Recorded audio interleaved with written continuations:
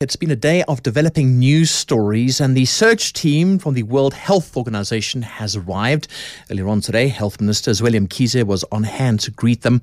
On the line is Eyewitness News reporter Kgomotso Modise. Good afternoon, Kgomotso. All right, take us through the composition of the team and why exactly are they here? Well, good afternoon, Ray. It's a team of about 43 senior experts from across the globe. These are countries all over Europe, as well as some experts from America.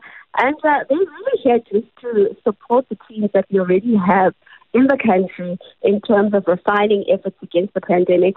We've got renowned specialist David Heyman, who's an epidemiologist, very known for his work in public health, as well as Dr.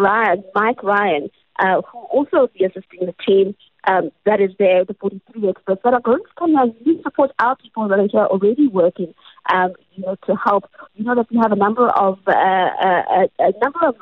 projects currently running at a variety of our universities across the country, whether be it towards working towards finding a vaccine, as well as some efforts in terms of finding, ways to have enough PPE in the number of our hospitals and clinics in the country.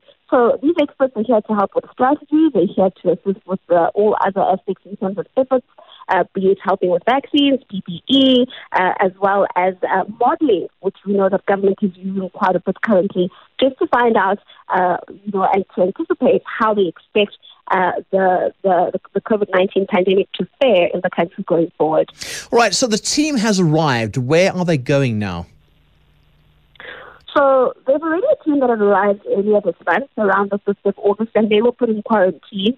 So these were, it's unclear how many of the 43 arrived in, but we do know that around the 5th of August, the first team of experts arrived, and they were quarantined, isolated for some time, as per the regulations in the country and procedure that we have currently.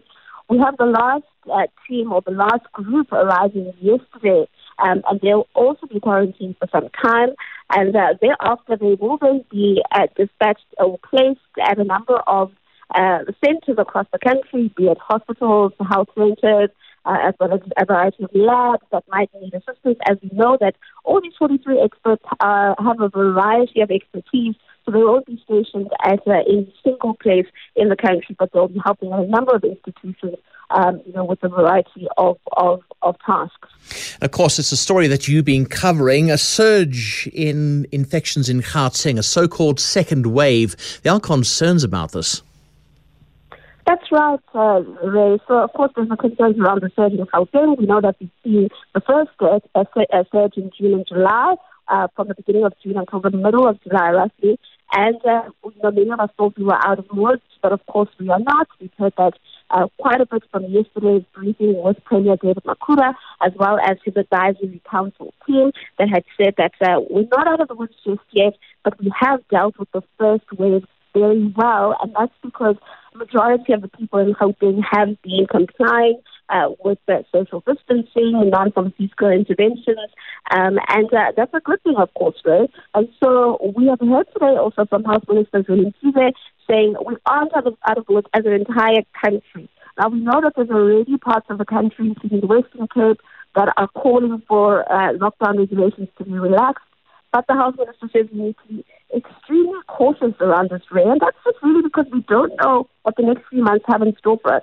We do know that we are going to be having another wave coming also in other parts of the country. We don't know the intensity of that wave, and so it's important that whatever we do now going forward, this is according to the Health Minister, we are extremely cautious, and that we follow whatever is in the modeling that we find that will be led by the experts locally, as well as those that we've brought from countries like Cuba.